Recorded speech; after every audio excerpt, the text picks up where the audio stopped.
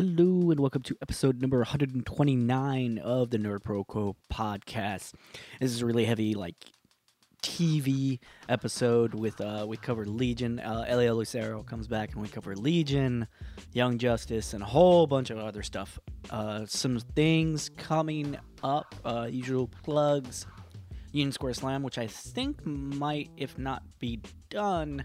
I didn't see one for Tuesday night, but that is every Tuesday night at the Bureau of General Services Queer Division. All of that information, you can look that up on Facebook or just Google Union Squared Slam. Also, the Living Room Comedy Show every Friday night at the Postmark Cafe in Park Slope, Brooklyn, 6th Street between 4th and 5th Avenue and Park Slope, Brooklyn. Also, every Sunday night at 8:30, the Poetry Open Mic at the Broward Poetry Club, hosted by Mason Granger. That is, I believe, a $10 or a $12 cover, and Union Squared Slam is a $5 cover, and Living Room Comedy Show is free. Oh my god, I am exhausted, so I'm gonna make this intro super duper short.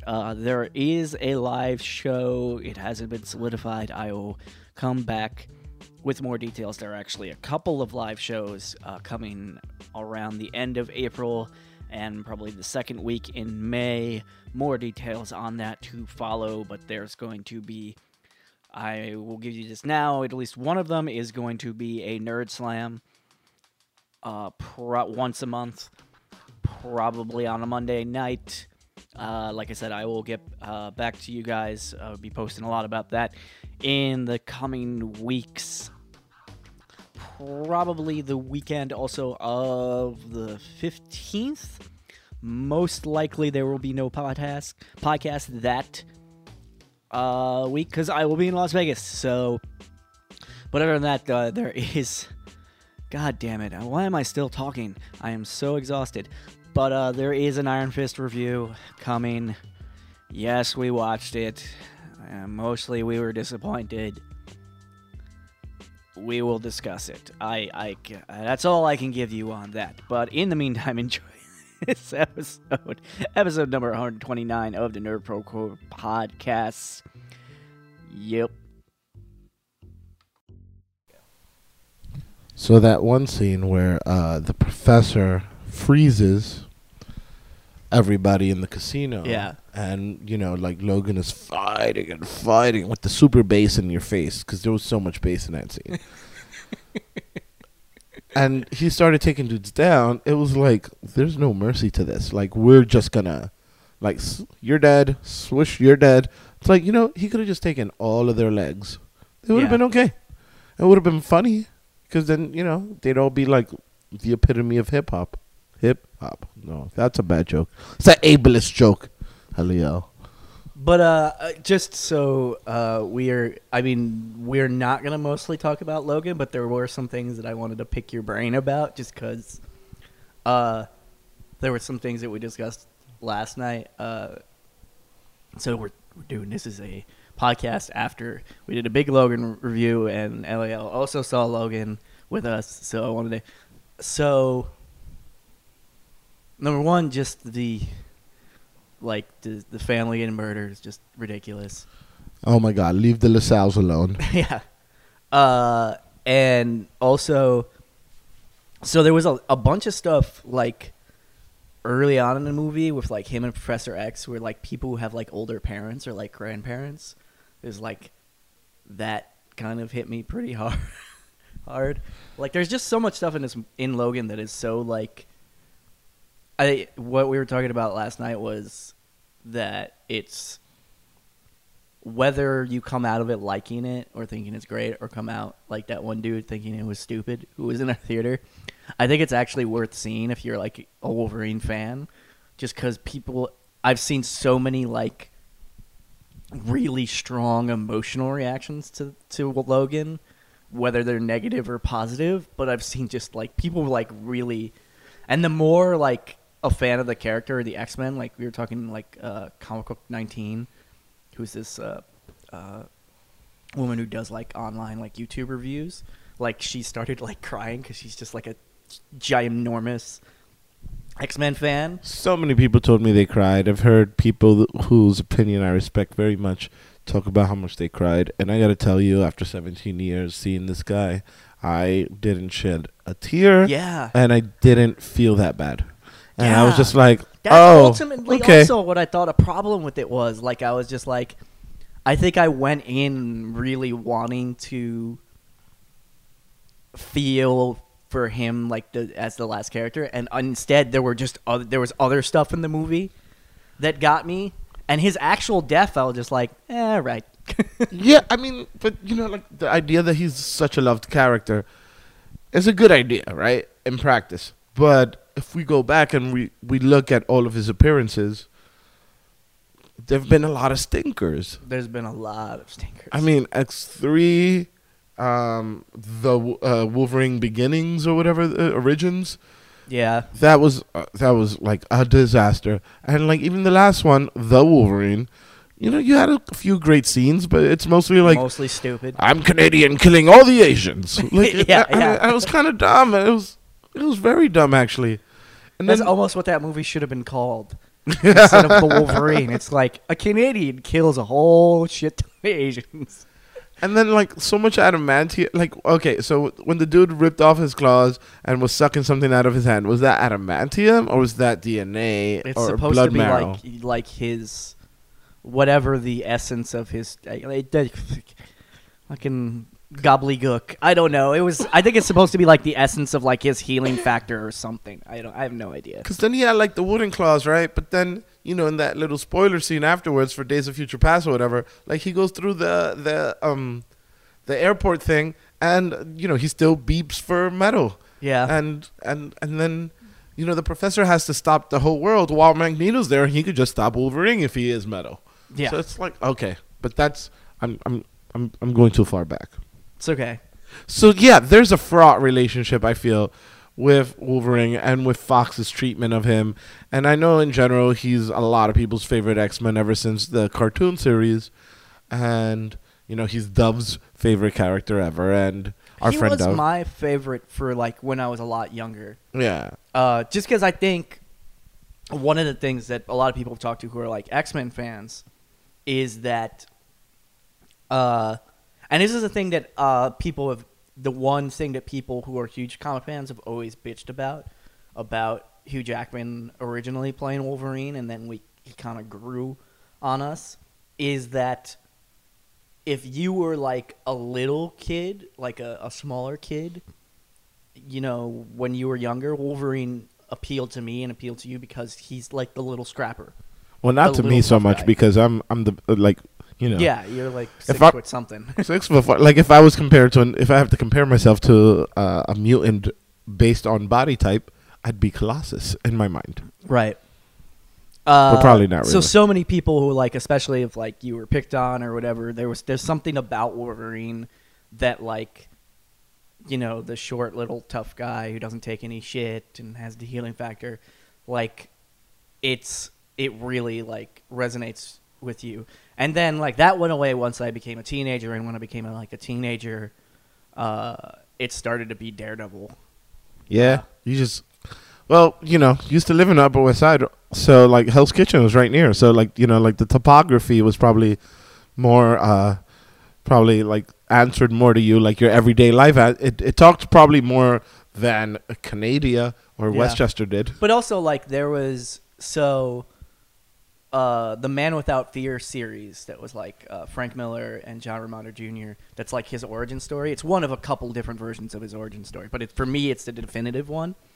There's so much stuff in there of him as a kid, especially him as like a middle schooler, like before he goes blind, of like being teased and like being really angry and like hitting a heavy bag. Like there's so much that when I read that, I was like in middle school. I was basically Matt Murdock when I was in middle school, and like that, and the fact that his whole like thing when he becomes Daredevil, or even before he becomes Daredevil, is that he fights bullies. His whole like the core of like Daredevil's like ethos is I'm here to protect people who don't have power, who I consider bullies. Like I fight bullies. That's like the core of his. I mean, he's kind of a dick, but like when you strip everything else away from Daredevil, that's like his central thing is like there are people in this world who are bullies. Yeah, and then protect the little guy. But so many superheroes kind of embody that. But I see the way you're saying. Yeah. And of course, because Matt Murdock is Matt Murdock, we're going off on a weird tangent here. It's okay. That's what podcasts are about. Yeah. Is because Matt Murdock is Matt Murdock, when he gets like older and like when he's been Daredevil a while, he in certain parts of like his history has become a bully because he also has that in him. Like that's like his central like conflict is like I fight bullies, and the thing that is in me that is like I think in Man Without Fear they described it as like he has a preternatural talent for violence. So like his thing is just like I fight bullies, but occasionally I am a bully. I lose control, and I kind of and then I feel guilty about it because I'm a Catholic. Like that's like his whole character in a nutshell. It's like that moment in Order of Phoenix where Harry Potter realizes that his dad used to bully Snape. Yeah, because he thinks his parents are so like, and that there's a whole weird thing going on between Snape and his. Yeah, but they're all dead, and like Snape. Anyway, but like Harry was like, "What? My dad bullied you? Yeah, for fuck's sake, man." That's not what he sounded like at all, but.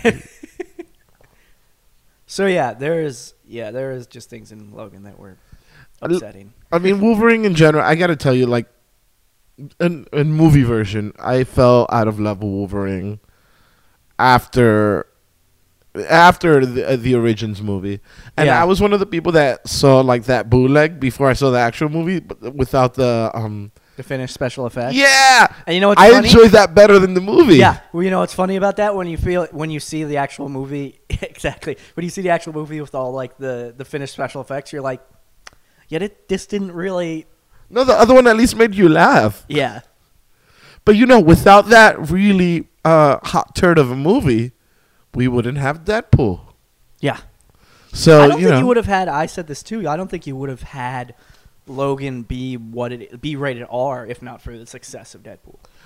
You're absolutely right, 100%. I mean, the success of Deadpool gave a lot of people permission. See, so while I was seeing Logan, and even in the rewatching, I thought to myself, they're killing people because Deadpool killed people, and they think that is what sells. Or just they realize that an R-rated character.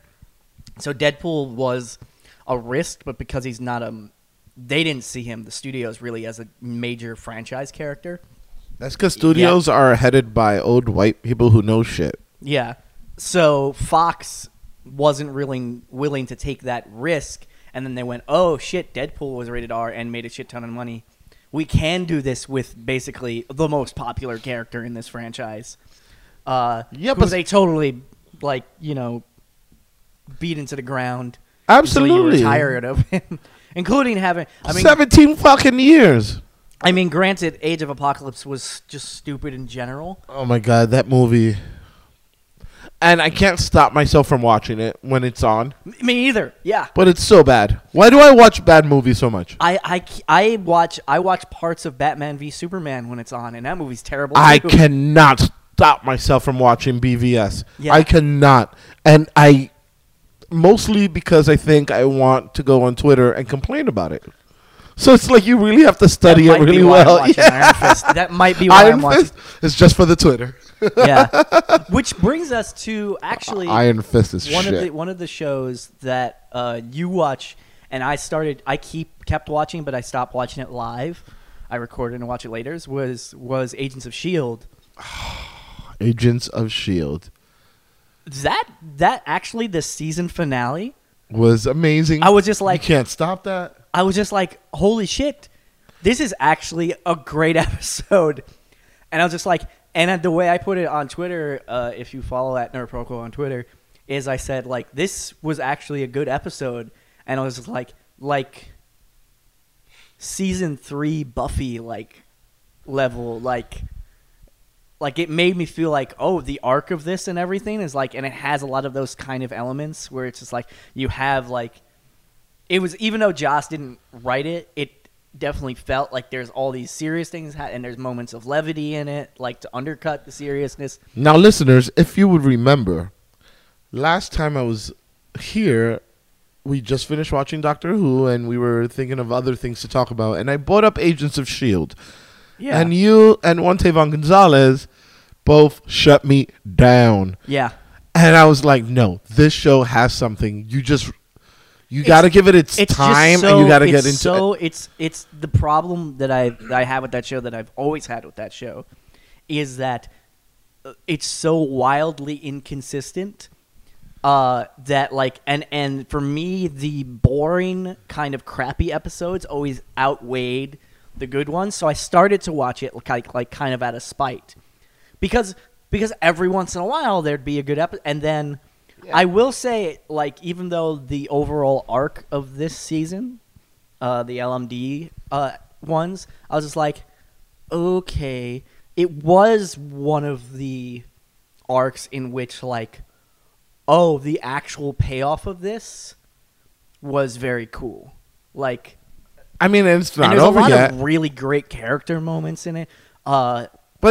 Especially for, like, Gemma.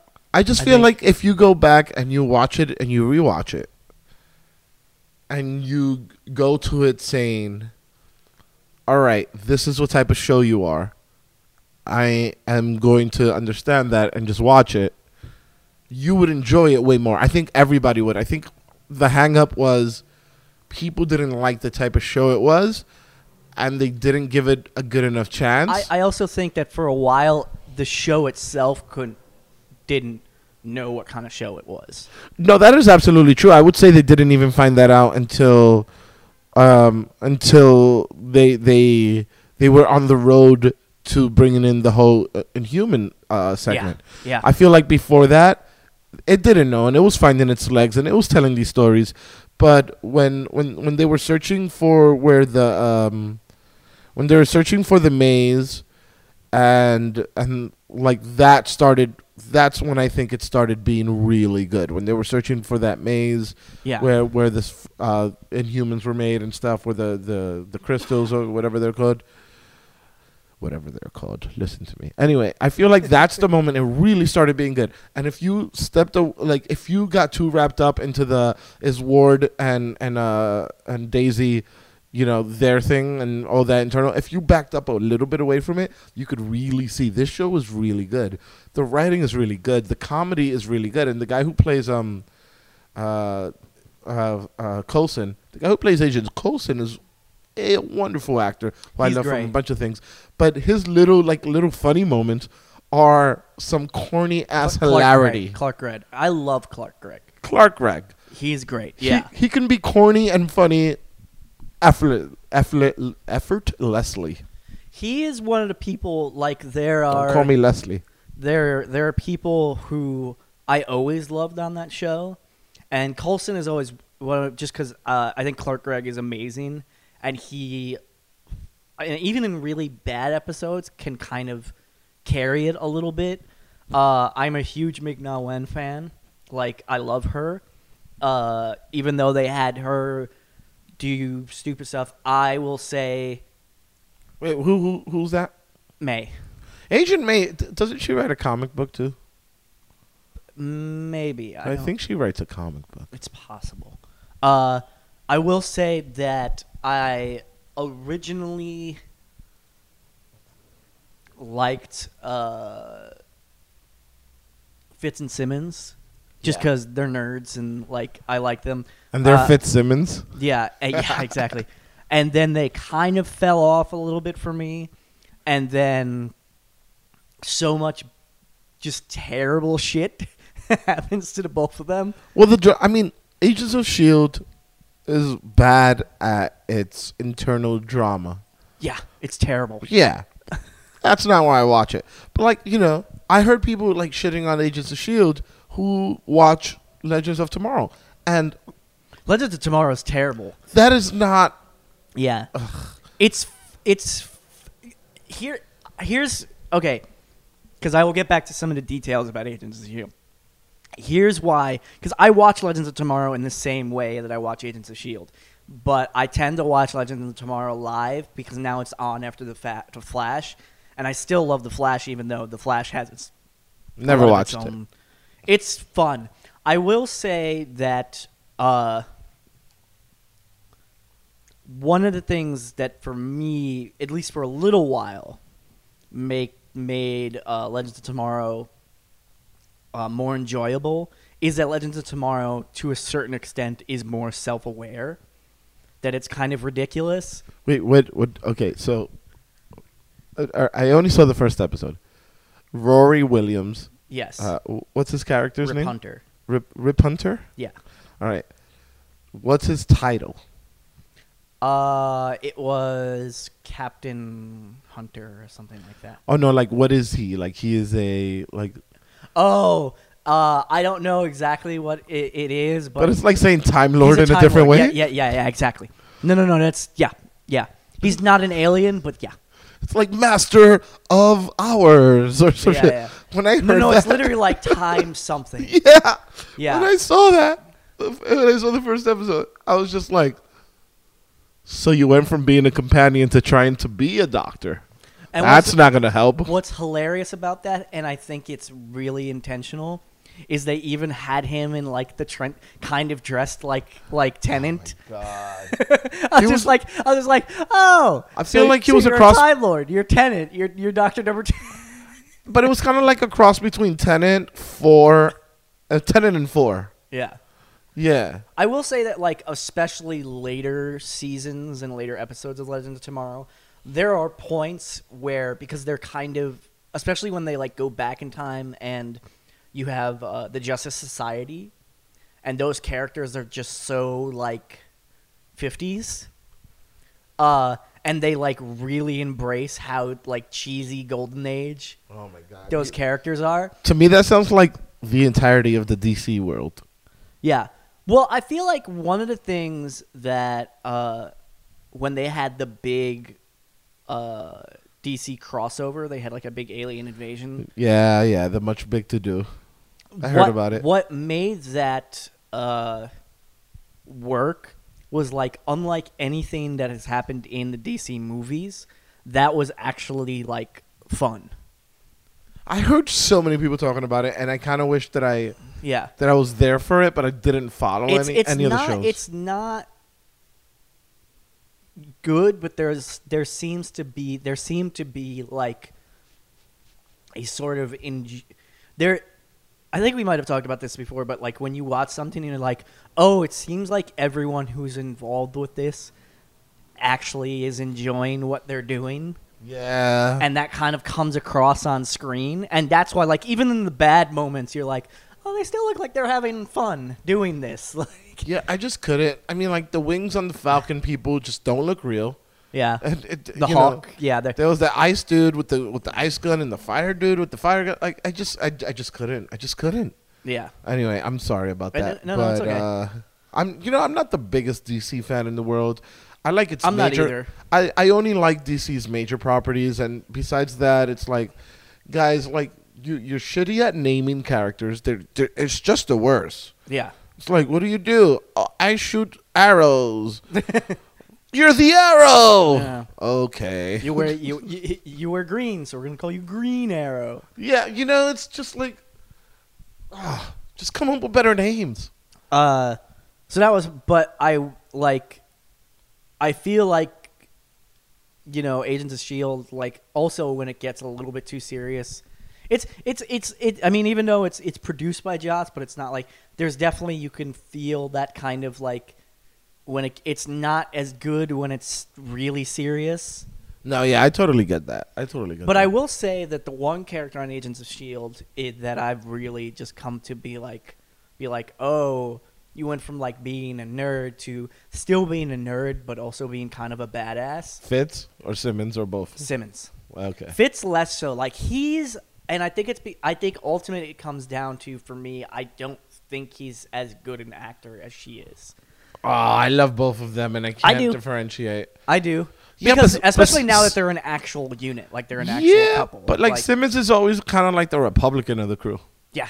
She's like, those aren't the rules. Yeah. We need to be fiscally conservative and take away health care or something. You know, like, But I will say, like, that last episode, just it was an amazing episode. her and Daisy. That just was like dope as F. Yeah. We're not allowed to curse on this podcast. Yes, we are. Well, fuck that then. Yeah. No, but but we are. it was wonderful. It was, I mean, even though like I'm really like, it was so good that I'm scared about the next episode because I feel like they're gonna try to make the Matrix without making, like just Yeah. stop. Oh yeah. Yeah. And it's such an easy thing. Like they've been doing the Matrix since before the Matrix, so it's like stop making the Matrix. Yeah. But Apparently that remake, that rumor that they're gonna remake the Matrix with Michael B. Jordan, that wasn't true.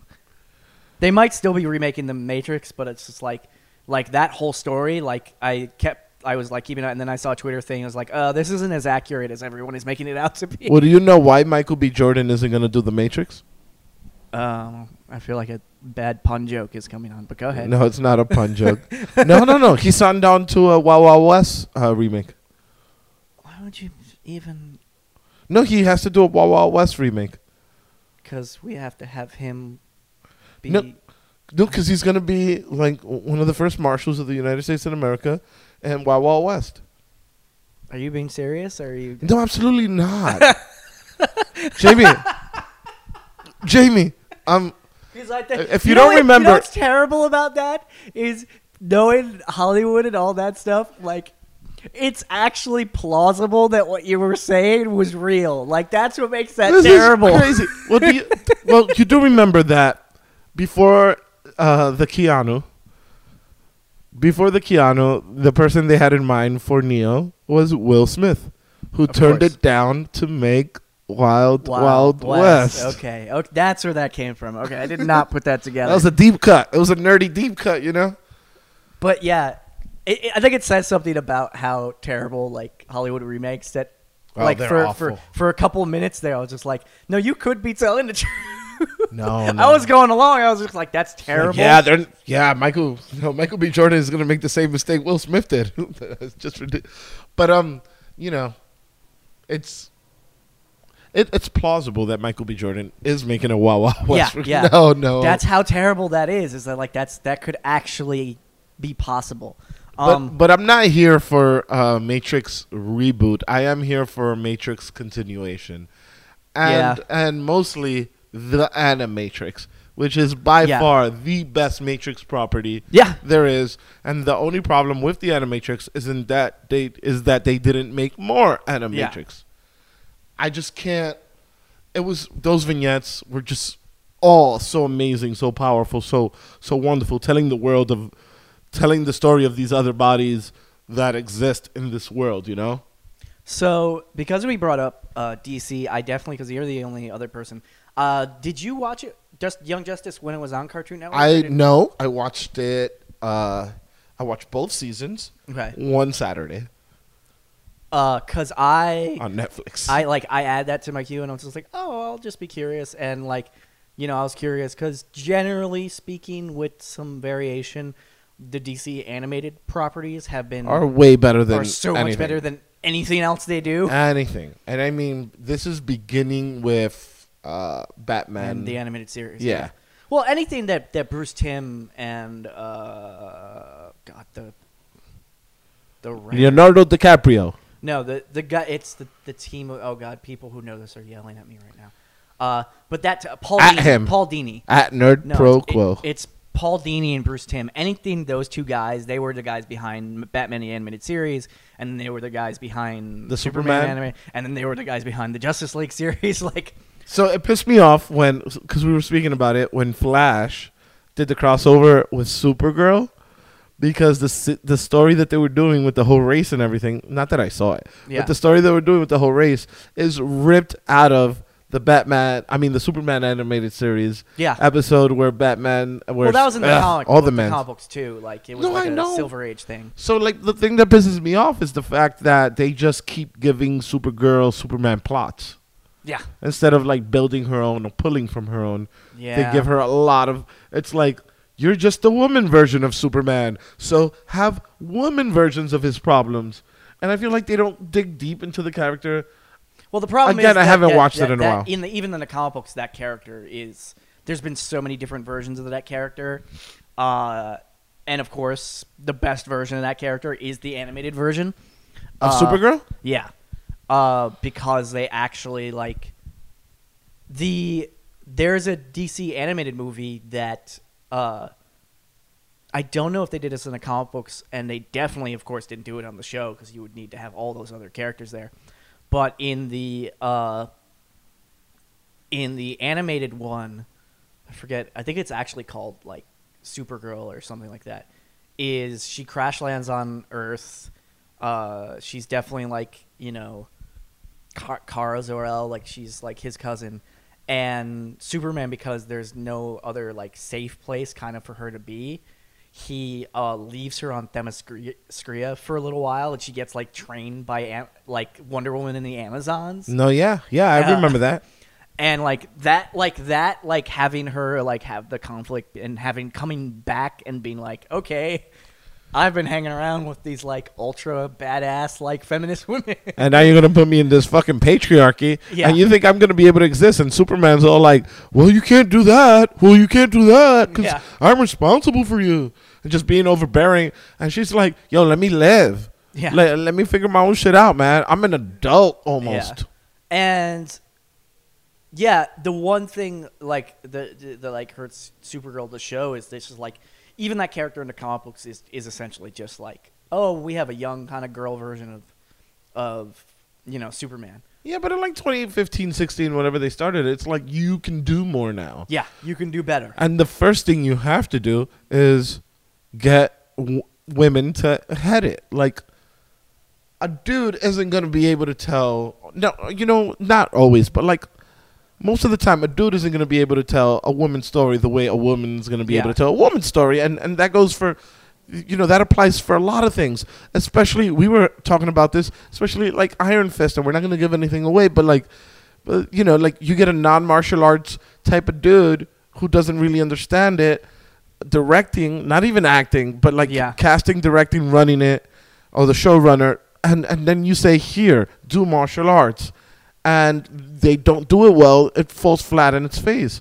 Or like I don't know who the showrunner for Daredevil is, but like, when Daredevil started doing martial arts, you got a sense of, all right, since he gets to wear that mask, whoever the fucking double is knows what he's doing, and the choreography is amazing. I mean, some of the Daredevil's choreography fighting, really, you could really compare to Old Boy. Yeah. And so bringing that back to, it's like, no, hire people, not because they're great directors and they know how to tell a story, only hire them also because they are good at what they do. Like, I bet you Iron Fist in the hands of Lexi Alexander would have been something to behold. Yeah. I agree. Well, I will say that part of the reason why Daredevil is because that whole first season of Daredevil was helmed by an ex-Buffy dude. There you go. Like, guys, and I mean, the you formula Buffy for now, everything. Not all of that like holds up, but a guy who like kind of honed. He was a writer on Buffy, so like he kind of, and then he's the guy who wrote and directed Cabin in the Woods. Oh, it's like that same dude. It's that same dude. So it's just like, oh, you know what you're doing. Cabin in the Woods is too great of a horror film. I would say it's my first, but I saw a little movie called Get Out. I still haven't seen it. I really want to see it. You haven't seen Get Out, but Jamie. I know. It's an indie that's made $100 million, and you haven't seen it. Like, how did it make that money without you? I'm white. What does that have to do with that? Oh, my God. It has nothing to do with I anything. saw it with a white person in a mostly white theater in Brooklyn. I'm making a deliberately, like, facetious joke about, like, yeah. Well, I will see your facetious and raise you. No, I don't know where I was going with that. But Young Justice. Young Justice. All right. Great cartoon. I was not completely in from the first episode, but there's just something about like them just kind of nailing all of the characterizations. It's great voice acting. I really enjoyed Aqualad. So, oh my god! Even when I thought he was a bad guy for a little bit, I was like, Aqualad. But just the fact that like even when you think he's a bad guy and then you find out he's not, like that was one of those things. I mean, granted, the Reach I had a little bit of a problem with in the second season as like the main villain. They were a tiny bit underwhelming. I gotta tell you also, like when I love Young Justice. I'll watch it. When I watched it, I don't take it serious at all. I just watch it. I'm like, oh, there's some great cartoons. Like like some of the stuff is just like some of the stuff I think is really good for young people. Yes. And I feel like the whole the Martian, what's her name? Ms. Martian. Is that her name? Ms. Martian. Yeah. Megan. Megan, all right. But Miss Martian if you're nasty. Yeah.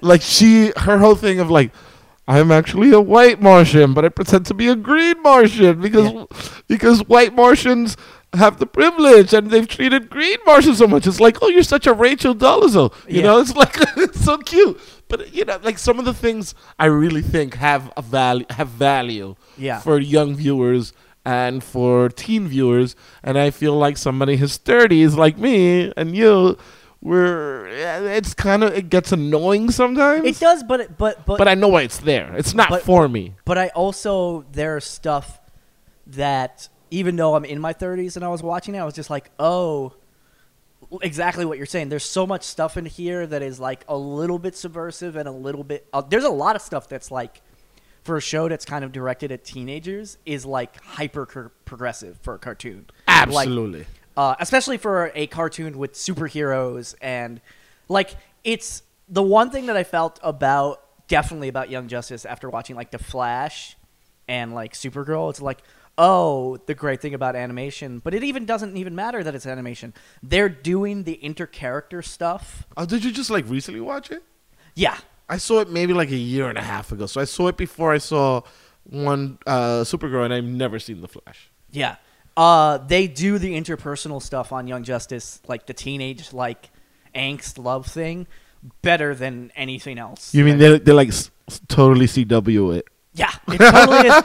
I swear to God, that's exactly what I was thinking. But in cartoons, it works better than in live action because in live action, you're like, I want to kick you in the face, teenagers. Yeah, but also just like, I think even like no offense, teens. Even the writing and like the relationships is just better on Young Justice, and season 3 is apparently coming like because of fans. Yeah, that's something we have to remember. Like, because of the internet, because of Twitter, because we're such opinionated people, we make shit happen. Yeah. We brought back Arrested Development. We brought back, for better or for worse, we were bringing back Young Justice. We make things have an extra season, an extra go. And Kaldor is Kaldor. Take me away. Oh no. Yeah.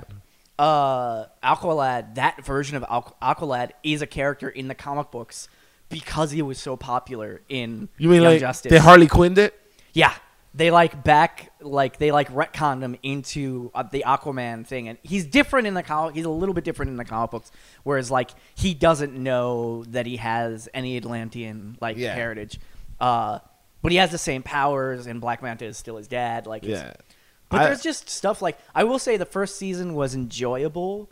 Second season was way better. Is way better. Oh my God! I also love I'm sorry. I don't know if because I know there was a Young Justice comic book that was like parallel to the show, so I don't know if they cover any of this in the Young Justice comic books.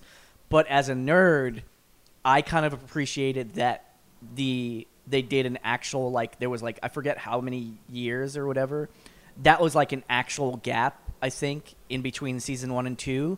That's why season 2 was good. Yeah, they just treat it as if that time has actually passed. So, like, when was the last time you saw an animated character age? Yeah, I was just like, so you have Dick Grayson as a teenager in the first season, and then the second season, he's already Nightwing. Yeah. And the thing that killed me about that is even before you see, like, the memorial, there's a little, like, someone makes some comment, and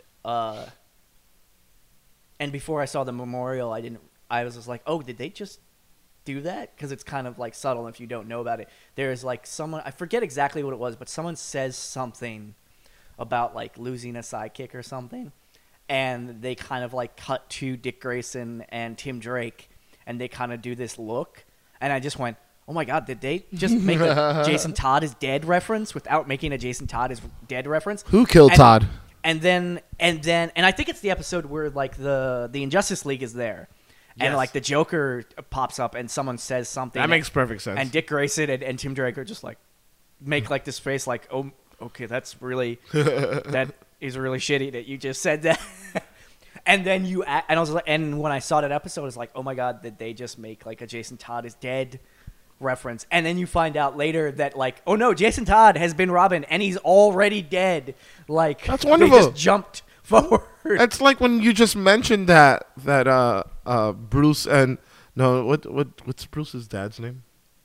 Bruce Wayne. Yeah. Thomas. Yeah, it's when you find out that Thomas and Martha are dead already without showing me fucking scenes about it. Yeah, Can we stop that? Can we stop that? I'm really excited for Homecoming. Don't want to see Uncle Ben die. No, I don't either. Yeah, it's just stop it. And when we were talking about like women telling women's stories, it's actually one of the things that makes me think that Wonder Woman might actually be good. Oh, I'm hoping for the sweet Lord Jesus. Please be good. Oh, white Jesus, please help us. I just make this good. Make this good. I'm down with her. Yeah. Gal Gadot. Yeah. She's ridiculously attractive and talented for this role. Like she sells it. I don't like Chris Pine. I think he's a little creepy. I like him as an actor. Just don't like looking at him so much. Yeah, no, I agree. Robin Wright. She's never wrong. Yeah. I just want it. I want it so bad to be good. And I think a lot of us in the nerd world, in the DC sympathizing nerd world, and the DC loving, the DC apologists, which there are many, all of us want this one to be good. But I feel like if it's good, then they're going to be like, see, we're better than Marvel. It's not going to mean that yet. Hold your horses. Yeah. But maybe it'll give us hope. I mean, they just rushed the Justice League thing. Yeah. And it was so obvious. You know, Marvel gave us Iron Man, and then we had to, then we were told at, excuse me, we were told at the end of that movie, you're going to get this, but then we had to wait like 4 or 5 years. Yeah. And it was a good setup. Here it just felt like Batman, here's Superman. You guys hate each other until you realize your mom has the same name. Now let's have a Justice League. Right. But again, like the animated thing, they did like the Justice League are great. I love them as the counterpoint to the young. Although the whole premise of that show is when you think about it is really fucked up. It's just like, okay, the Justice League is going to be the public face, and fight like the big threats and all the weird little shady things that we're not allowed to do. We're going to make all the kids do that. That's like. I mean, that whole premise of Young Justice is like, that's a little messed up. Like, I really think that child labor laws are overrated, and sometimes you need, like if you're a little kid and you're like 3 feet tall, fucking clean the chimney. Right. We need the heat, buddy. No, I don't really believe that, but it's it is creepy, but it works and it makes sense in that world where the Justice League are these holier than thou creatures. Yeah. And what would public perception, like, what would that be if they're like, oh, like I saw Batman arresting this guy with his daughter while they were shopping for her birthday. Yeah. How would you feel if you, oh wait, that happened. Yeah. And also like they have the whole, like, I enjoyed the first season, but there's so many things that, like, when they jumped into the second season, I'm just like, oh, you have this, like, commentary dude who's played by Tim Curry. Yeah. Who's great. It was just so much better. The arc of just, like, the speedsters? Yes. Dude. That was so great. Dude, I love Bart Allen, and I don't love him as a character. He's great on the show. And I gotta say, this has rarely ever happened. I got a little choked up, spoiler, when Wally kicks it, because I got Wally grew on me. He just kicked like a bucket, guys. He didn't die. Yeah, he's dead. And it's it's it's a comic book, so of course they could probably bring him back. But it's just like the way he kind of goes, and the fact that it's like they had that whole relationship that they built between him and Artemis, and the fact that for like maybe an episode or two you actually do think that Artemis is dead, because that episode is so messed up. It starts with her being dead, and you're like, oh, there's gonna be a plot twist, and then at the end it's like, no, she's really dead. And then I'm, because I saw that and I was just like, holy fuck. And then they have like that like prologue thing where you see the Nightwing and Wally and you're like, oh, there's a whole like super messed up subplot that Nightwing is responsible, who's totally doing a Batman. Like that's a Batman thing to do. Even the way he talks and speaks, Yeah. it's just like Batman, short and curt, Yeah. always kind of angry. There is no happiness. Yeah. And then he like kind of goes, I'm gonna take a break. I gotta say, I haven't seen it for like a year and a half. I enjoyed Young Justice. I'm here for Young Justice, and I'm so happy about season 3 that I am going to cancel brunch on the weekend that it comes out, and Grubhub all day for that one. And also that they threw in characters like I really like the Blue Beetle. I love the Blue Beetle. I love his friend, like all the Runaways characters who are all minorities, which is We're not minorities. But not anymore. We're just ethnic. No, I know what you're saying. And, all you have PLCs. Static in there, which is great. Oh, when Static Shock came out, I was doing a hallelujah moment. Yeah. I was just like, I didn't know it was. I was just like, when I saw that character show up and they didn't refer to him as Static, like it didn't really sink in until you see him kind of like. I knew right away when I saw him, and I was like, I was telling my girl, Casey, look, it's Static Shock. She's like, who? I was like, you're too old. It was a CW thing. You wouldn't understand, but it's wonderful. It was Static Shock. It was in the mornings. Well, they took two milestone characters, which is great. Wait, who's the other one? Remind me. Icon. I don't remember that. Icon and Static Shock come from there was a side imprint. I think it was.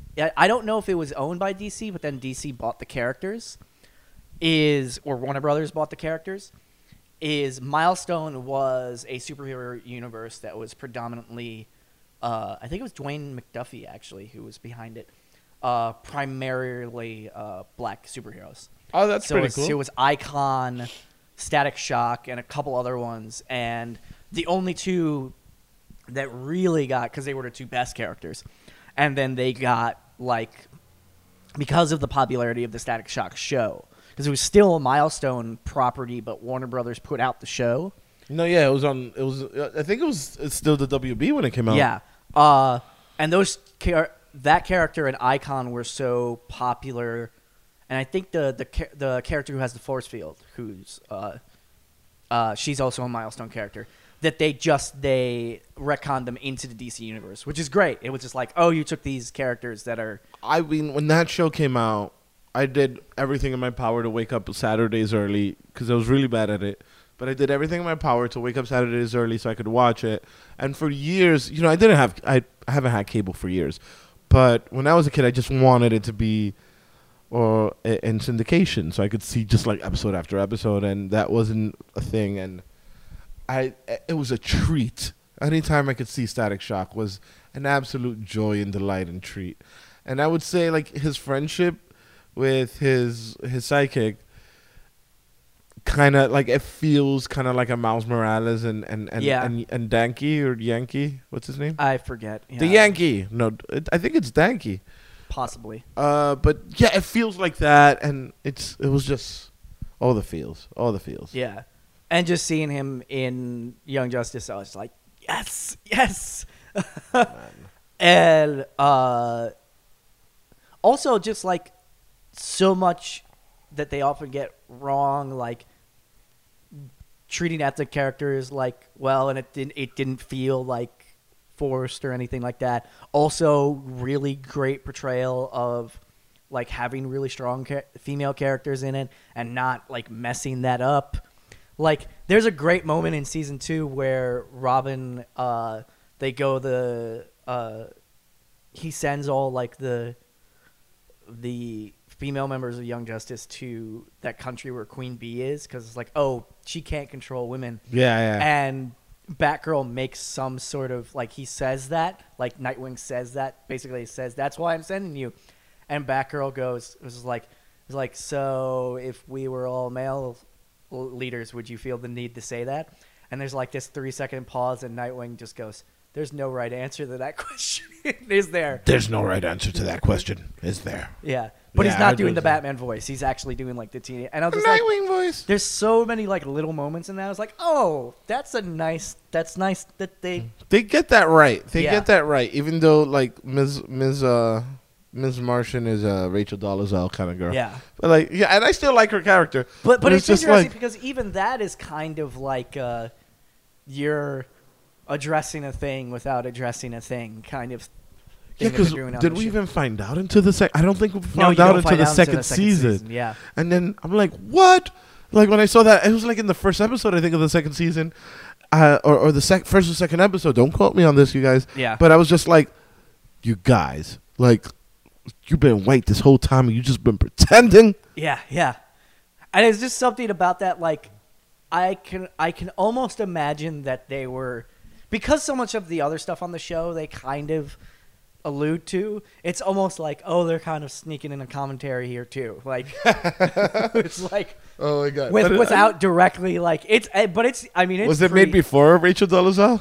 I don't know. I honestly don't know. Like, timing wise. It was definitely made after a Soul Man, like the Yeah. like the college kid that I think that's the right name of the movie. The Harvard it's, kid. It's Soul Oh Man. my It's God. definitely Soul Man. Yeah. Such a. There's something about that movie. Here's what I will say that is like so. It's so offensive and so ridiculous that you need to, like, if you haven't seen it, you need to watch it to understand what everyone else is talking about. Don't watch it. Uh Save yourself. Yeah. I remember seeing that movie and then like it not read it and then like seeing like so much commentary on it because I saw it like super young and then I watched it actually watched it later and I was just there was something just I have to see that and I had the same reaction but there was something like when I watched it was just like oh my god I can't believe this exists. Like that this actually exists. You know where I watched it and who used to play it back when we were kids? Like WPIX before it was WB. And you remember like instead of shows every night they'd have a different movie? Yeah. That was on a heavy rotation. Wow. And that's the first time I saw it and I was just like, oh, that's stupid. And it didn't click. Yeah. And then later in my life I'm like, whoa. Yeah. What? You mean the guy from Johnny Five wasn't Indian? Like that moment, you know what I mean? Yeah. But it's just like, oh god, that movie. Short Circuit 2? That and also Soul Man. I used to love Short Circuit 2 until I found out. I did too. Yeah, I did too. And You know, and Soul Man, at least, it was a white dude playing a white dude who did blackface for bullshit reasons, who at the end realizes that he's the worst person in the world. Yeah. And it doesn't excuse it, and we don't need a movie about it. But in Short Circuit 2, no, he was just Indian. It's just a Fisher Stevens playing an Indian. Oh my God! When I found that out, thank you, Aziz Ansari. When I found that out, it just crushed my world. Yeah. I think there was one more. One more thing that I wanted to say about Young Justice today. I think they did sneak stuff in for a possible third season. Because there's one character who they introduce and he's not awake. And they go back to Cadmus and they find like the third Superman clone or whatever. And if you are enough of a Superman like DC geek, that's not a clone. Is that actual Superman? If you because they had his thing gets torn open and he has like the scar on him. Yeah. That's Superboy Prime. That's the Superboy from like an alternate dimension who goes crazy because his version of like the universe, like Superman in the comic books, like you know they have the 52, like the 52 different Earths. Yeah. He lives on an Earth in which there are Superman comic books. His name is Clark Kent. It's really weird. No one has superpowers, and then the Superman from like it's really convoluted because it's the 52 thing, but I didn't really enjoy those. well, this is before the more recent ones, but basically the Superman from like the main DC universe comes and is like, I need the help of like all of the Superman from all of the 52 different universes, and he picks up this one version of himself that is from a universe where there's nobody with superpowers, and all of the superheroes exist like the way they exist in our world, like they're comic books, and then brings him into like the main DC universe, and when he gets to the main DC universe, he has powers because he's still Clark Kent, from Krypton. The Yellow Sun, yeah. Yeah. But in the process of all that, his version of the world just gets eliminated. What? So like that's genocide.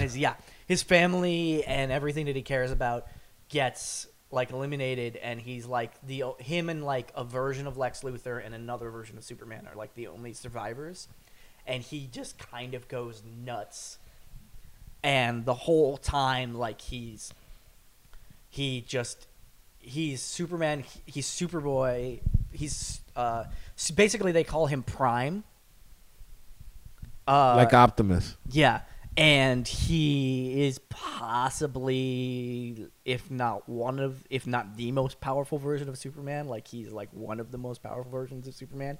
Yeah, and he's crazy, and for like obvious kind of reasons. All right, but he's in Young Justice, and I saw that, and I was like, oh, that's not. But he's been sleeping, so he can come back for. Okay. Yeah, and have you been reading Jessica Jones? I only read the ones that you gave me because I don't think you're here then yet. All right, let's, without giving any spoilers to you or anyone else listening, let's just say in a more recent episode, it's just her talking to one dude. Okay. And it's beautiful, clear how they're making it about this is what happened because of Secret Wars. Okay. This is what happened because whether your decision was right or wrong, you got rid of many realities, and that included people and consciousnesses. Yeah. And it's just the way it was handled, the way Bendis wrote it. It was just like I put it down and I was like, "Fuck!" Like it was just so good. Anyway, catch up on that. But they address that. They address is like. Yeah, of course a Prime would go crazy. They address it. What happens when you just eliminate things? Yeah. You're taking lives away. But yeah, that made me think of that because of that. So Legion. Who? Oh, that's a smooth ass segue. Yeah. Not at all. I don't do segues. All right. Legion sometimes feel like it's building a big, great hole they're not going to be able to climb out of. Yes. And how is this going to affect the greater Fox Marvel dimension world? I'm really hoping they like what they've done so far, aside from the X's that show up. Everywhere. I'm really on board for them just because it's what they've done so far. Just ignoring it, pretending like it doesn't exist. But he's so powerful, how? I actually think because he's so powerful, if you bring in other... the only thing I think you can do when they say, oh, you've been adopted, I know who your real father is, you could say it's Charles Xavier, maybe. But I think there's... Because what they've created is so, like, crazy and convoluted. I love it, but it's so crazy and convoluted. Trying to introduce any of that stuff is just going to distract too much from it. It's just like, I feel like you've created it was one of the problems I have with Logan. It's just like you've created an alternate kind of... It's the same world. ...timeline, but it's still the same world. And I almost wish with Logan they had committed really, really fully to that. And I feel like Legion they have, and I feel like it would hurt Legion if they do that. Because there's so many... Also, there's just so many like little details. Jermaine Clement's character... Wonderful. Is so priceless. You only saw him in one episode, and he's like amazing. There's also so much stuff. Aubrey Plaza, though, is my favorite. Yeah, there's so much stuff that they've done that is, there's parts of it where it's just like, and it's where they're gonna run into the problem is just because he's so powerful, because you're dealing with almost like, you know, Inception type stuff where it's like dreams, memories within memories, that whole thing. And if you know anything about like David as a Bowie. No. Legion, and you know him as a character from the comic books, like he's so powerful. Yeah, I didn't read the comics, but I know that he's supposed to be like the most powerful. Yeah. To be. In the comic books, they overdid it, but in the comic books, like he's naturally like a really powerful telepath, telekinetic, and psionic, which means like flames or whatever. Kind of like a version of what Psylocke has. But he's like the most powerful version of that. But he also has multiple personality disorder. And every time in the comic books, he has like a couple hundred of them, which is ridiculous because it's comic books. But every time another one of his personalities pops up, that personality has a new ability. So then somebody killed him? What? Did he get killed in the comic books? Yeah. Because that's what I would do. Yeah. Like we can't handle him. Yeah. Like, bye. Yeah. There's nowhere you can put him. Yeah. And one of the things that they've alluded to in the show is that, like, yes, he's really, really powerful. And they're like, oh, you're not crazy. You're not schizophrenic. Actually, if they're pulling a little bit from the comic books, it's like, no, he's both. No, yeah. No, well, that comes up. You're up to date, right? Yeah. All right. Hey, everybody listening. This is Eliel Lucero speaking. I just want to wholeheartedly recommend Legion. It's wonderful. It's a great ride. I call it one of my 2-episode shows, which means I have to watch each episode twice before I watch the next one. It's wonderful. I will now spoil it. Yeah. You got to do what you got to do. Maybe in the credits of this, Jamie will tell you when to jump back in. But this is ruined from here on out. So, Legion. Let's start from the beginning, buddy. Yeah. What a fucking ride. Yeah. The musical montage, let's just talk stylistically. That's what I was going to talk about. The musical montage, psychedelic trips that they put you through are some of the best done. And the way it's shot, I would compare it to maybe the brilliance of Mr. Robot with the color and everything except all the fucking X's. Yeah. It's like if I see another X, I'm going to kick you. Yeah. I get it. We all get it. Stop. Yeah. But besides that, I mean, like, shot for shot, it's brilliance. The acting, brilliance. The magical Negro that turned out to be a magical Negro who's not such a magical Negro character, better. Yeah, better. Because after the first 2 episodes, I was like, really? And then, like in the last episode where he actually got to speak about his mother, because Lord forbid a black person from having a family. You know what I mean? Like, he got to do that, and I was just all about that. Oh my god, I love the show so much. Even the dude with the Jufro, like, I'm all about it. Also, some of the ways that they've treated like they've had really interesting takes on like powers. Yeah. Like, and kind of weird, crazy ones. Like I love S.H.E.I.L.D. Like her power, where like she temporarily jumps into the body of someone else. I love S.H.E.I.L.D. and I feel like I'm watching like what's her name from Community all over again. And also like from a younger starting point. And also the fact that like her power, like where she explains like where they have the discussion, David and her have the discussion of like when they switched bodies, is so great. That was the way they treated it was right. Like the way I heard you already said this the super what do you call it? The super healthful. Yeah. Yeah, you already said it, but like the way they discussed the touching and like him checking out the body, and I remember somebody tweeted that like after the first episode, like I see you, Fox, and I was like, well, he touched the chest, he touched the chest because he was disoriented. He was in a different body. He didn't know that was going to happen. He's in a different body. He's disoriented. The first thing you do, like to make sure that you're yourself, is like pat yourself on the chest, and also patriarchy. You just gotta add that in there Yeah. because it rules the world. But like her joke coming back to it was a great disarming thing because then it just like eased I also the feel tension. like also because he, when he says that,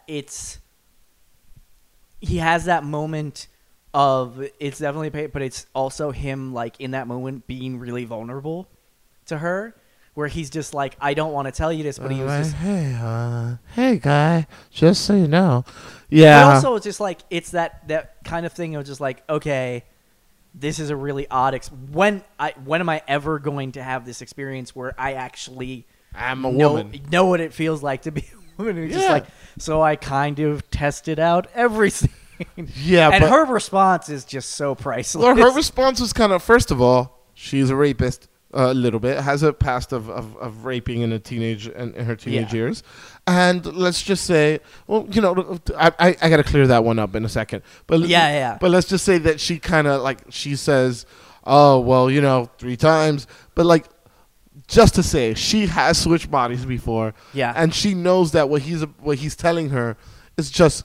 Oh, that's what they all say. If they got to talk to me like that's what they all say. Like, I understand what switching bodies is, simmer down. Yeah. But let me go back to what I just said, calling her a rapist, because she starts talking about the first time they had sex a couple episodes ago. Yeah. And she was like, I was a teenager, and it was my mom's man. And then you're like, oh, no, that's horrible. Don't do that. I hate that. Like, in that movie Fish Tank, that happened, and you just, like, you don't want to see that. Like, no, like, men who date women who's single moms, stop fucking their kids. Like, it's wrong. And that's where you think it's going. But no, apparently she switched places with her mom because she wanted to see what it was like. And I'm getting excited because, like, you think it's one thing, but then it flips it completely around. Yeah. And then they just keep talking about something else like it was just a fucking weather. But, like, she raped her mom's man. He did not consent to have sex with a kid. And then all of a sudden, he's having sex with a kid. How the fuck? And I'm sorry, that was a high note. That was a high note. There's a couple of like things that they just kind of throw in there. Again, like the way like some of those powers work is just so like it's like stuff that there's stuff that with the abilities where like especially her powers where you're just like, oh, like it's stuff that they wouldn't normally do in a show, like address in a show, and you're just like, but as an audience member, you're like, oh, I wonder if I would do it, and they just go, no, she did that, like she tried that. Like, she was also like a teenager with powers that she didn't understand. Nobody could speak to her. There are reasons why she made that decision. Don't make that decision right, and it's still rape. But the show is doing this. The show is showing us people who aren't perfect. Nobody's like, pardon me, nobody's actually like solid in the show. Nobody's like, no. Everybody's fucked in one way or another. They're all completely morally compromised. Yeah, the little native girl who lives inside of a white man. Pause. So crazy. That was who I was going to talk about next. That's such a weird.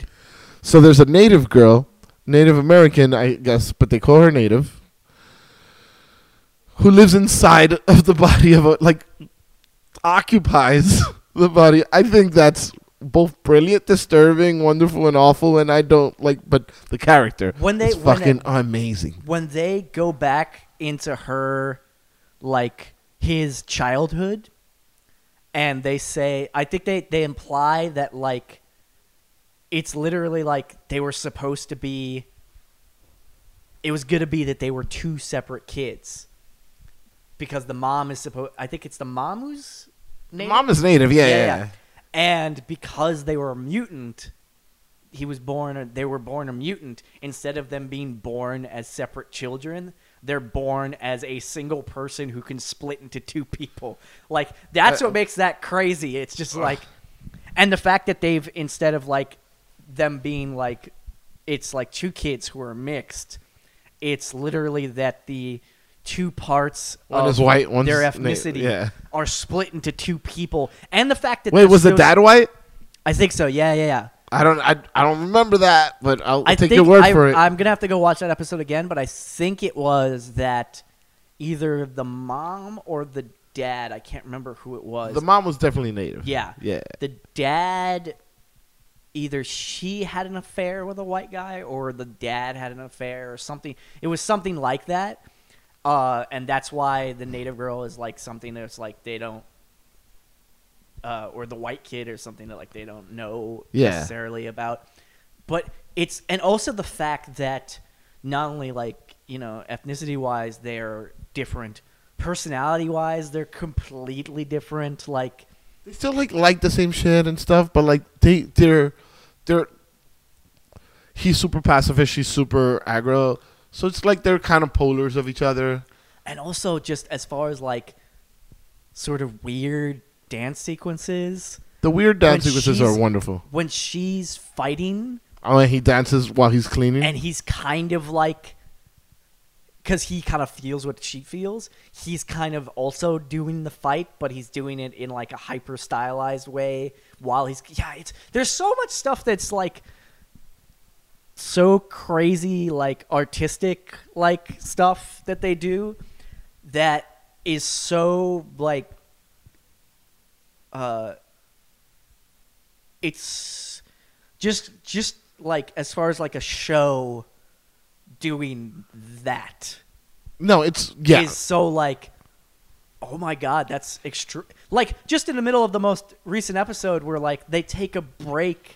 Oh, with the psychedelic Aubrey Plaza dancing. Yeah. So, oh, that was brilliant. I was just watching that. I was just like, it kind of felt like the intro to 007 or some shit. Yeah. You know, like when they do that, like the 70s type. And the only reason I think that makes it kind of work is that you're kind of trapped in David's head, and everything is, and because he's so powerful, I've pointed this out before, that's like literally anything and everything on the show could be some, even they say it, like when they come to visit David at home, it's just like, it's like, okay, we're here, we might actually, as soon as we step in there, or we might actually still be in David's head. Yeah. Right now. No, definitely. And anything and everything on the show could be something that he has created. Like it's just we can't figure out what time frame it is. It might be late 70s, it might be early 80s, it might be now because that one dude in the first episode had a tablet. Yeah. So you don't know when it is. You don't know if that's like just they're in a secret organization that has advanced technology for one reason or another. I feel like the one thing about this show that's really that I question, a question I want to posit to you is,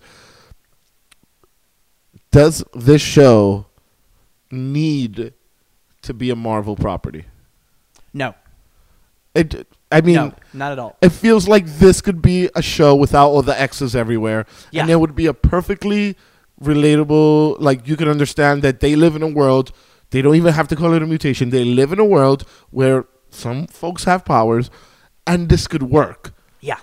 And I feel like, we were talking about this earlier, but I feel like the Marvelness of it, when they have to trip over that, might ruin it. Yes. Oh, I think it'll definitely ruin it.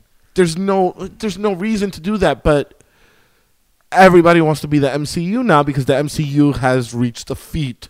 Yeah. Like that to build a world, have so many different shows and properties surrounding it. You know, you can give us a turd like Iron Fist and we're still going to be here for Defenders. Yeah. And I haven't finished seeing Iron Fist. I'm only 2 episodes in. But they've built that. So now like I'm 7 episodes in and you are correct. It is a turd. so Marvel Fox has been a hit or miss with a lot of misses, you know, including the 2 Fantastic Fours. But that wasn't in the same world as X-Men. No. But now they're saying this is in the same world as X-Men. What is that world? Like the brilliance of Old Man Logan, the original comic, not even the recent one, was that it was in an alternate reality, alternate universe. So you got to suspend all disbelief. I can't... So I enjoy it less because I can't suspend that disbelief. Yeah. And I just keep thinking, how is he going to interact with the X-Men world? You can't give me a mutant this strong and then tell me that he doesn't affect the X-Men world at large at all. Yeah. So it's It's frustrating because I'm loving it so much that I fear for its future. I have the same feeling. Is they've set up something that's so amazing and original that I don't know how long, even putting that aside, the whole X-Men thing aside, I don't know how long they can maintain it and still have it be watchable. And number two, because of the X-Men connection, I was like, okay, how long is it going to be until the other shoe drops? You know? Like, yeah. And also, Aubrey Plaza is obviously playing the villain of the season. Yeah. But, so I don't know much about the comics. So, is she attached to him? Like, can he get rid of her? And if he does get rid of her, how is the show going to suffer? Because I love Aubrey Plaza. I love looking at her. I love looking at her act. She's amazing. I love it that she went from the mental patient with him, maybe, who knows, to then getting stuck in the ceiling, maybe, who knows. Yeah. With everything in the show, there will be a maybe, who knows. Yeah. And like now her just like asserting her villainness, like when he went into the doctor's office thinking that she was a therapist, she broke it down for him while she fucking like straddled him and just licked his ear a bit. Yeah. I was like not turned on because I was afraid. Yeah. But I was close to turned on. Yeah. And it was the acting was amazing. I feel like they took her character from Parks and Recs and said, "Here, have fun." Yeah. Like so as a super nerd, and the fact that the dog was named King, I might be wrong about this, but there's a character in the comic books called the Shadow King, who is that's what everybody's saying. Yeah. Who is a character who he's a villain, but he's a villain who mostly he only really exists in not the astral plane, that's a different thing, but in like the mental world. Like he's the physical and psychic energy. Like he needs Yeah. to be in psychic energy, so he latched onto him when he was still in the womb, apparently. Yeah. And yeah. So does he cast him out though? I don't think. I mean, he's messed with a lot of characters. Professor X, him and Psylocke in the comic books have, like, he did horrible things to Psylocke in the comic books. To Olivia? Yeah. By the way, that wasn't bad casting. It was just a bad movie. It was just a terrible movie. Yeah, yeah. And hopefully she gets to live as Psylocke again, and we get any type of context. Yeah. Any type, please. Yeah. Well, Lord. because that character's history is like, you were a British woman who became an Asian woman. Like it's so weird and convoluted. Did you know that there are a lot of Asians in Britain? Yeah, but it's like she was like a white like aristocrat. It's her history in the comic book. Did they like so many Wait, things. did she become Asian or they rewrote her as Asian? No, she literally like goes into it like her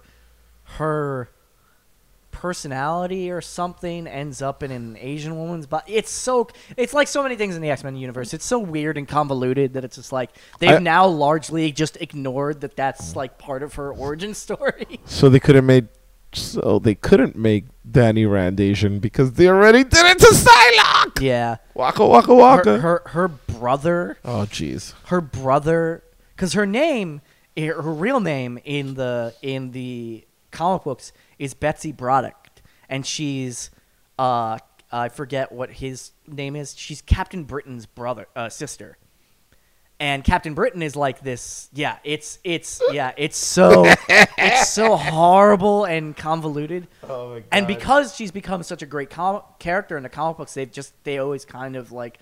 Let's just kind of ignore that. That's part of her origin story. Well, she used to be this, Don't they do that with a lot of people? Yeah, of course. It's like let's ignore that the Incredible Hulk used to be great. Yeah, they've done they that. come back to that every once in a while. That like Once in a blue, but like they've done that with so many every character, not every, but a lot. So many of these characters, they start in one place, and they have stupid reasons for changing them, but they change them, and once that change sticks. It's like, fine. So if they had to use a stupid-ass excuse to make a white woman Asian, then as long as the Asian is still Asian, then I'm down with it. I'm like, I really don't care.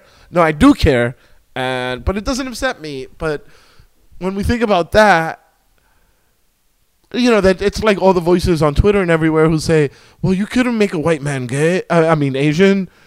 You can't make a white man Asian. Like, that's, when during the Iron Fist conversation, it's like, no, wait. They did it to Psylocke, and you love her. Yeah. Like, just everybody stop. They're fictional. We can do whatever the fuck we want to them. This is a discussion that Angelo and Justin and me had. It's like however whatever characters you have, it's just like they're fictional. They've done it so many times in the comic books where they've switched like who they are, their ethnicity. It's just like, no, you can do that. It's like, and if it doesn't work in a the problem with the difference is in the comic books. If it doesn't work and it ends up being shitty, you just make them white again. You can just change it back. Whereas, like, when the property is adapted, it's like, oh, then that becomes... No, and the difference also is, like, we are so used to seeing a face that it's different. You could read Daredevil if he's drawn 18 different ways and still dig it. You can't... Once you get used to a certain character, it's, Aunt Viv from The Fresh Prince of Bel-Air is a perfect example. Okay. They just switched her between seasons. She was pregnant. She was she was dark-skinned black pregnant. And then she came back light-skinned, shorter, round, a little heavier, and a whole different woman, in the next season. And then, like, the way they addressed it is, DJ Jazzy Jeff looks at Will and goes, wow, Miss Banks sure has changed since she gave birth. And then they just both break the fourth wall, turn their heads, look at the camera, and then they look back at each other, and the episode continues. Yeah. So it's like, I think the difference is that with animation or with drawing, you can take that change, but you can't take the change when you see a character, because then you're also hiring actors, and it costs a certain amount to put them in the contract, to do this, to do that, which is so it becomes this whole more complicated thing. Even from Harry Potter 2 to 3, to The Prisoner of Azkaban, it took me like 2 Harry Potters to get used to that Dumbledore. Yeah. You know what I mean? Like, his voice changed so dramatic. He wasn't speaking like this. Yeah. It changed so dramatically that it took me like 2 more movies to say, all right, you're Dumbledore. Yeah. It also helps that both the people who played him are fantastic actors. That helps. They're both great actors, but you can get a great actor to replace a great actor, and it doesn't always work. Yeah, with Doctor Who, like, they wrote it into the DNA of it. Yeah. So you have to accept it, but like, once you have something, you have it on screen, it's really hard to replace that guy with that person with a different actor, because fans, the people who watch it, the consumers, they're not always all right with that. Right. And they can't get over the hang up. What are some, like, big character changes that, like, on TV or film or whatever, that you're like, well, I mean, and not making them young, because, that's how they did X-Men. They were like, oh, where are we going with this? Everybody's getting old. Let's go back to the past. Yeah. It was brilliant. Back to the Future, the X-Men version. I don't know. I can't even think of anything where, like, they changed it. Did they do it in the only one The Matrix? The only one I can think of is The Matrix, and that one wasn't that great anyway. But it wasn't really a change because it was his brother. Oh, no. They changed the Oracle. The Oracle because she the actress died. Yeah. She was wonderful too. I miss her. But also, like, the Matrix, they could. I mean, they wrote it into that. That's how stupid that was. But it almost is like, oh, okay, narrative wise, that could. I mean, it's dumb, but it makes sense narrative wise that like she could, once she makes that decision that she's gonna let Smith essentially like take her over or whatever, that like changes her appearance. I mean, it's still lame. Watch this one. Remember when Terrence Howard was like, I want more money or I'm not doing the movie, and it was like, it's all right, we got Don Cheadle. Oh, that didn't bother me because didn't bother me at all. Yeah, because Terrence Howard is a crazy person, by the way. If you've a mentally ill gentleman. If you read, I don't know if I have it here, but if you read his profile in Rolling Stone, his interview, and he believes in some legit crazy, like, he's crazy, like he's a nutball. You mean he he believes in something crazier than humans all came from outer space, and then they put Lord Zeno put our soul into bodies, Pretty close. Yeah, it's close. It's or is it close. crazier than this dude that we really loved died because we hung him, but then he came back 3 days later, so now we drink his blood and his flesh every Sunday to worship him?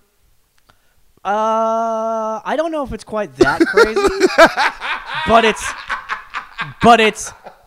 dude, it's close. It's close. So he's not Christian crazy, but he's Scientology crazy. Closer to Scientology crazy. Oh, really? Yeah. And also he's like kind of a dick and you know. He feels that way sometimes, and a woman abuser and let's. Oh, that's not cool. Yeah. He's a good actor. He's a good actor. He's just great. Yeah, but like as soon as you see Don Cheadle and however you might feel about Iron Man 2, as soon as you see Don Cheadle there, you're like, no, this is actually a better choice. Well, like immediately. One of the main reasons I think, and this is not a kick at him being whatever he believes in or however he is, or a dick or a woman abuser, but Terrence Howard can't show enthusiasm really. No. He's just like, oh yeah, that's great. Also, and I think I might have mentioned this, there are actors who are great actors who you can put in shitty roles. Well, no. Our example was Paul Giamatti. Paul Giamatti is a great actor who's been in some terrible movies, and he was terrible in those terrible movies. Don Cheadle is someone. Wait, you can't say that without giving me an example. I can't think of one off the top of That's my because he's never been bad. Oh, Amazing Spider-Man 2. That's the most. Who? Amazing Spider-Man 2. Wait, who was he? He plays the Russian, like. Paul Giamatti? Yeah, he's such a waste of an actor in that role. And he's terrible. I don't think I saw that. It's okay. Don Cheadle is actually someone who, like, even when you put, and I can't think of an example right off the top of my head, but he's someone who's like, even if you put him in a not so great movie, or a crappy movie, he'll be the good part of the crappy movie. Like, yeah, so him, and also now that he's been in a couple movies, you're just like, yeah, he's Rhodey. No, he's definitely, like, he's been in more movies. He's definitely Rhodey. He didn't even get in the suit in that first movie. So that's the thing. Like, Terrence Howard quit before he got into the motherfucking suit and before he got his back broken. By the way, he's still bitter about that. About not being him? He's still bitter about it because I don't know how true this is, but he's one of the people who, when they originally weren't like, because if you don't remember, Robert Downey Jr. was actually a risk. Oh, yeah. And Terrence Howard was one of the people who was really like, at least he claims, was like really defending that choice. No, but also like Jon Favreau, who wrote and directed it. Did he write it? I think he wrote it as well, but he directed it, did a wonderful job with it. Jon Favreau was like, guys, please trust me. Like, and Robert Downey Jr. took a salary, like he took less money. Yeah. Just so they would take this chance on him. I mean, he's made it back in like 18 times with the franchise. But, like, it was all great. And that was before Jon Favreau joined the Obama administration, and now he podcasts. Yeah. I think... It's a different Jon Favreau, I'm sorry. Yeah. I think, like... and yeah, Terrence Howard, like I said, I don't know how true this is, but there's apparently a lot of things where it's just like... there was a friendship or something also between him and Robert Downey Jr. that he feels was like betrayed. But yeah, it's a whole thing where like you're listening to him and you're like, and that's not just whether what he's saying about that is true or not. There's a lot of stuff which is like, oh my God, you've created this own world that you live in where you believe these things. And that's a terrible example because that part of it might actually be true. But there's a bunch of other stuff that he said in that interview where it's just like, oh my God, you've created this own kind of world where you believe these things. Yeah. And it's not congruent with what actually happened in your life. But they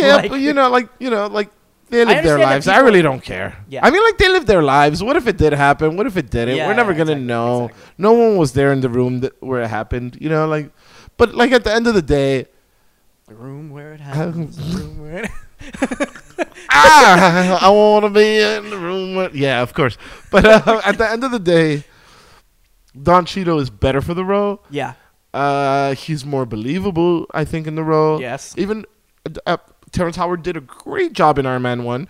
I'm not going to say he didn't, but at the same time, I just feel like Don Cheadle is better at that role. Yeah. And I'm glad it's Don Cheadle there. Yeah. He brought some comedy to the character that I didn't feel when I watched Iron Man with Terrence Howard. He does really great. I hear he's good on Empire. Yeah. Mostly because he gets to act opposite Taraji. Yeah. But probably. But like I don't watch Empire. Also, I've heard that show is crazy enough. It's crazy, so it complements his crazy. So it's like, I mean, Lee Daniels is kind of like out there. Yeah. But. I'm proud. Like, I'm not proud. He's not mine or anything. Like, I'm happy for his success. Yeah. But his media is not the media that I consume. Yes. The media that he creates is not the media that I consume. But I understand why other people would consume it. It's just not my shit. I mean, there's a bunch of stuff that, and there was a thing recently where I had this. I encounter it with music a lot, but with TV shows and movies, too, where everyone is like, this is great, and then I watch it, I'm like, I'm not into this. I get why other people like it, but I also understand that this is not for me. Yeah, I get that a lot. Music, I especially like. I can't think of it all. I can't think of an example offhand, but there's definitely been stuff recently. I can't like Taylor Swift, and I understand why people like it, but it's not for me, and I don't like it. Or like, what's her name? Lana Del Rey. Yeah. Yeah, fuck her. But no, see, her I just don't like. Yeah. No, and honestly, I've heard some Lana Del Rey songs that I like, but I don't like her. That's fair. But that's mostly because like she appropriated a Latino name without being Latino. Yeah. Oh God, I wish I could think of it, because it was definitely a show that I watched recently. I think a lot of Shondaland.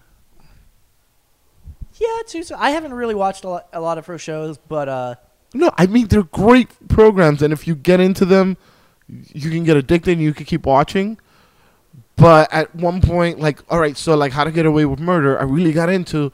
I saw the almost to the end of the first season, and then I stopped because I was like, do I really care about this? No. Do I care about this story? Not so much. The acting is fucking great. Right. The writing is great. I just don't. Do you know what? This is an older show. It's not what I was thinking of, but it's definitely Sex and the City was definitely that. Like that, yeah. Where it's just like, I understand why so many women exists. How are attached to this. I can see the quality behind the writing, even though I think fundamentally, with the exception of maybe two of the characters and only one of them is a main character, the defining characteristic. I watched enough of it to say this. The defining characteristic of most of the 9 main characters on that show is that they're shallow. Or like, who's the man that they're dating? That's like kind of there's despite of how much it was lifted up as a time as like a very much women positive show. At the time it was, but that says a lot. There's so much stuff in that show that is so also infected by the patriarchy kind of stuff. Yes, but I feel like I watched that show out of social pressure and not out of desire. And it was never bad. Yeah. Besides the movies, like the show, it was never just like, oh, this is just horrible.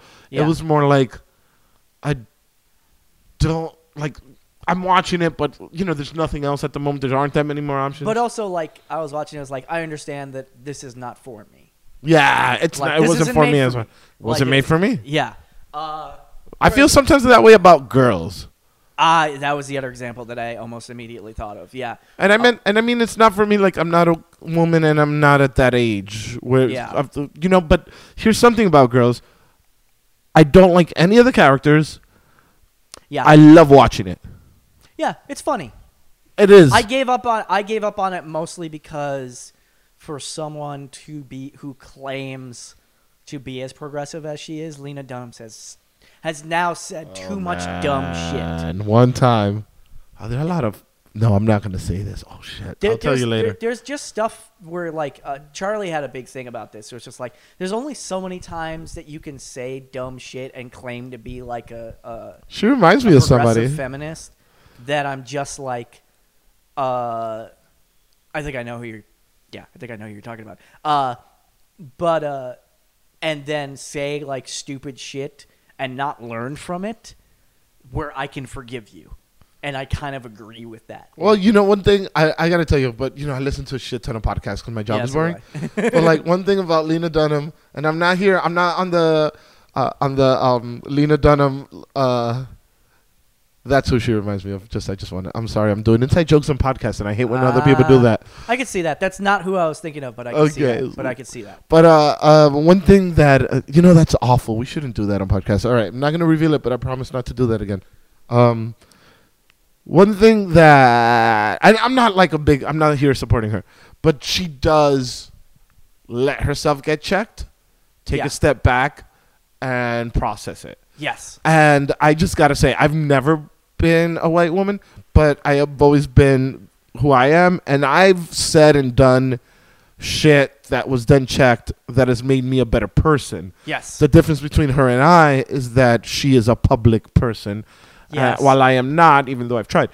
Yeah. You know what I mean? So, like, there are times in my 20s where I was checked on things, where I was told that's not right, where I made a statement and then somebody said, Eliel, that's not cool. You shouldn't say that. And I'm like, but why? I'm just saying something. And then they break it down for me. And then I go, oh, shit. Yeah, you're right.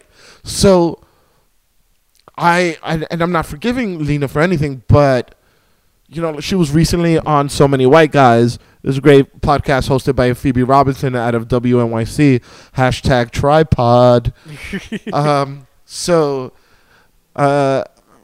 By the way, Tripod is this thing that all podcasters are trying to do together and telling you to teach somebody who doesn't understand what a podcast is to listen to a podcast. Like, show them and then tell us what you did and put #Tripod, TRYPOD. And that's how many podcasts I listen to that I know that. Yeah, yeah, me too.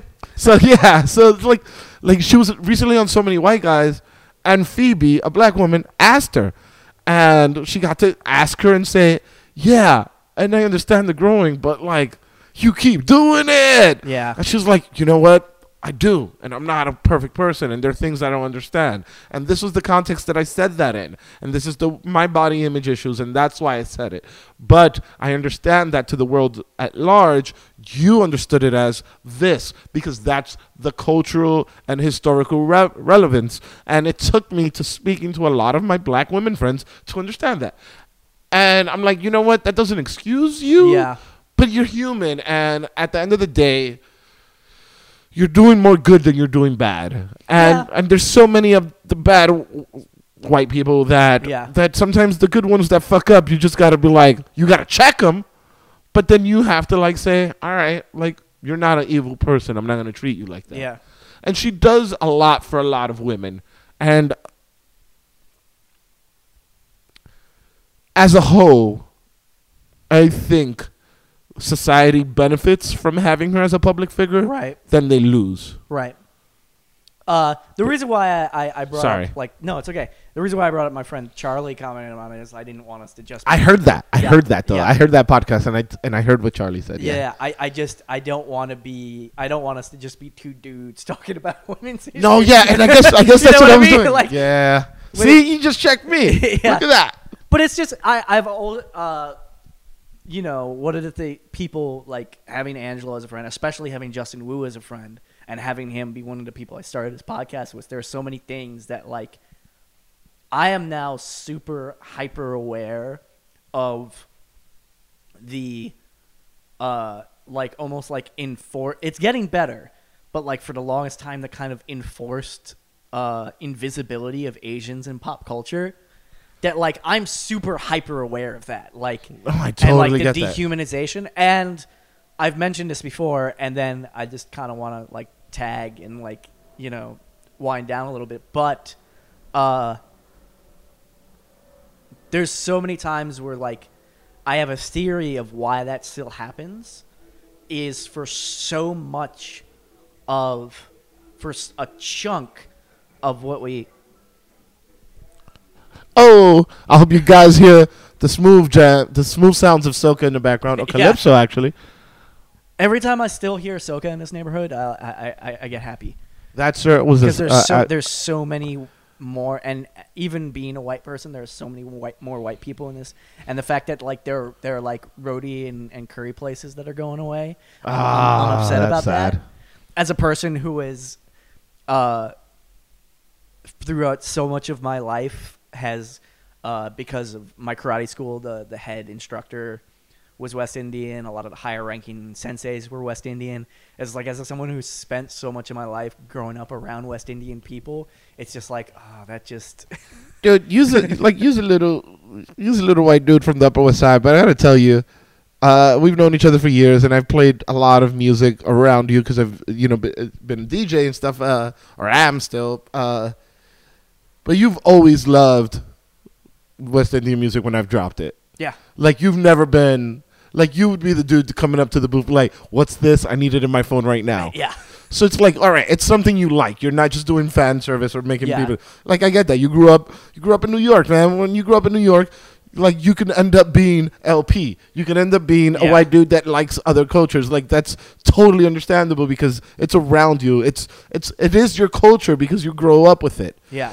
If you grow up in a city and, like, most of my growing up, like, when we moved to the neighborhood my mom lives in, Morrisania in the Bronx, it's like mostly West Indian people and Puerto Ricans. So I built a big bond with West Indian people and Puerto Ricans, like, that's completely understandable. It's not like, it's not like, like, all right, thank you for saying what you said. I know why you're qualifying it because people don't know that about you, but I know that about you. Yeah. So I'm just saying, like, that's cool. And I also want to say just real quick about the Lena Dunham thing. If you don't agree with me and you just don't like her and you don't want her in your life and stuff, I totally understand your right to do that. I get that too. I'm just trying to be the person who's like, I don't know. It's part of the way I think as a human, as an individual. It's just I try to understand the whys because I think the whys are more important than the whats. Yeah. And a macro thing, and a macro way of thinking, and but.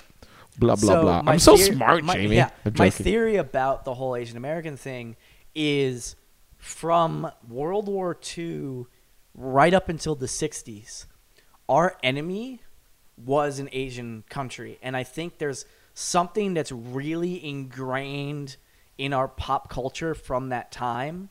Because the Japanese especially were so dehumanized in popular culture in World War II.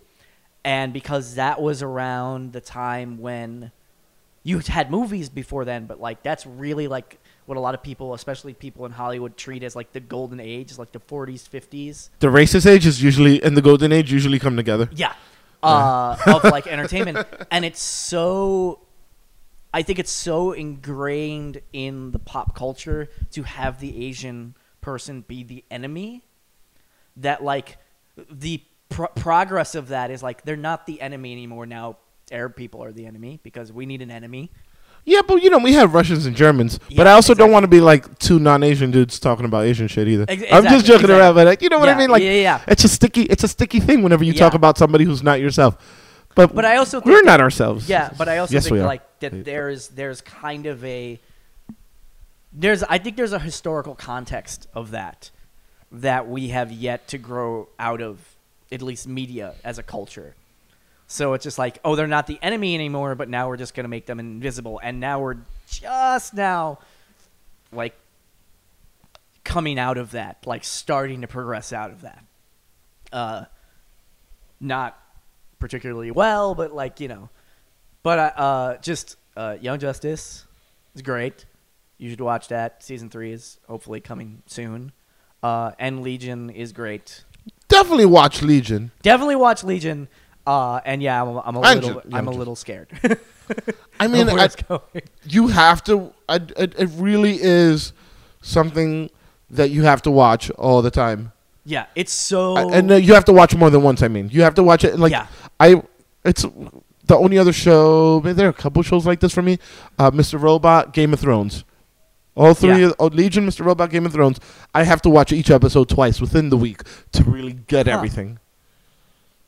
Maybe that's just because I'm not that cool, I don't know. Yeah, I go back and watch those again. So, yeah. We're like an hour and 45 now. Are we? Yeah. Are you gonna break this up into two? I like it. I like being in one. No. There's gonna be one. So let's stop here. Yeah. Can I say a few things? Yeah, go for it. Hey guys, so this is Eliel Lucero.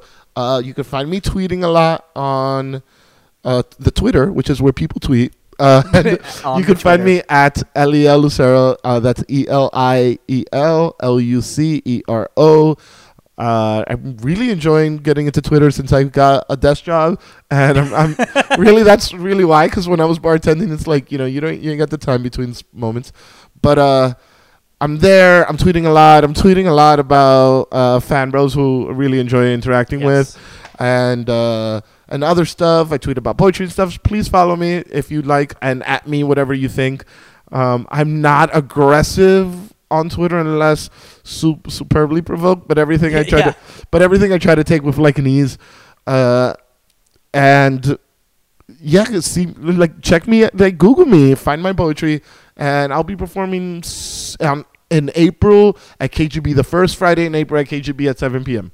Oh, sweet. I didn't even know you had a plug. Awesome. Yeah, I got a plug. Awesome. And I've been doing stuff, and also introduce people to podcasts, please. I think definitely. Definitely. It's the way the medium of beautiful radio is going. It's and where I radio love is it. going. Yeah, definitely. So, like, your mom or your grandma might not know a podcast, but you can teach them this, and it's not that difficult, and it will add dimensions to their lives if they don't want to hear ads or I love you, NPR, but I don't. If you don't want to hear their pledge drive, over and over 2.5 hours. Yeah, well, now it's 1 week. They bought it down, and WNYC bought it down to a week. Thank you, WNYC. Yeah, I get it. And yeah, thanks for listening, guys. That's all I got to say. And Jamie, that's all I got. I don't have any. I plug stuff in the intro. So no, I know, but every great radio personality has a great outro. Yeah, I don't. Do you know what that is, actually? That's Jesse Thorne's from Bullseye's actual outro. He says, and remember, every great radio person has a great outro. And then it ends. Yeah. I know. Oh, actually, I do. Stay nerdy, y'all. Stay nerdy, which is the one that you took from the Nerdist that you were talking about. Oh no, I accidentally. Be good to each other. I accidentally stole the little. It's innocuous, so it doesn't really matter. But I accidentally stole the intro that Pete Holmes always does to Human It Weird, which is get into it. And I totally didn't realize I was doing it. Like, okay. I recorded like 5 episodes where before the episode, like, I actually go to the actual episodes, I say get into it, and I did not realize that, like, You Made It Weird had infected my but had permeated my brain so much. You just learned it and you used it. Yeah. That I started doing that and just totally didn't register that I was like, oh, that's what he does when he introduces the episode. Yeah. By the way, Crashing, so far so good. Yeah. Although I don't think it's 100% great, but so far so good. I've been struggling watching it. Yeah. It's one of the. It's gonna end up being one of those HBO things that I'm watching to watch it. Yes. Yeah. Big Little Lies. I haven't watched it yet. I love Shailene Woodley, but I haven't watched it yet. Okay, I won't say 9. Okay. All right, bye, guys. Bye.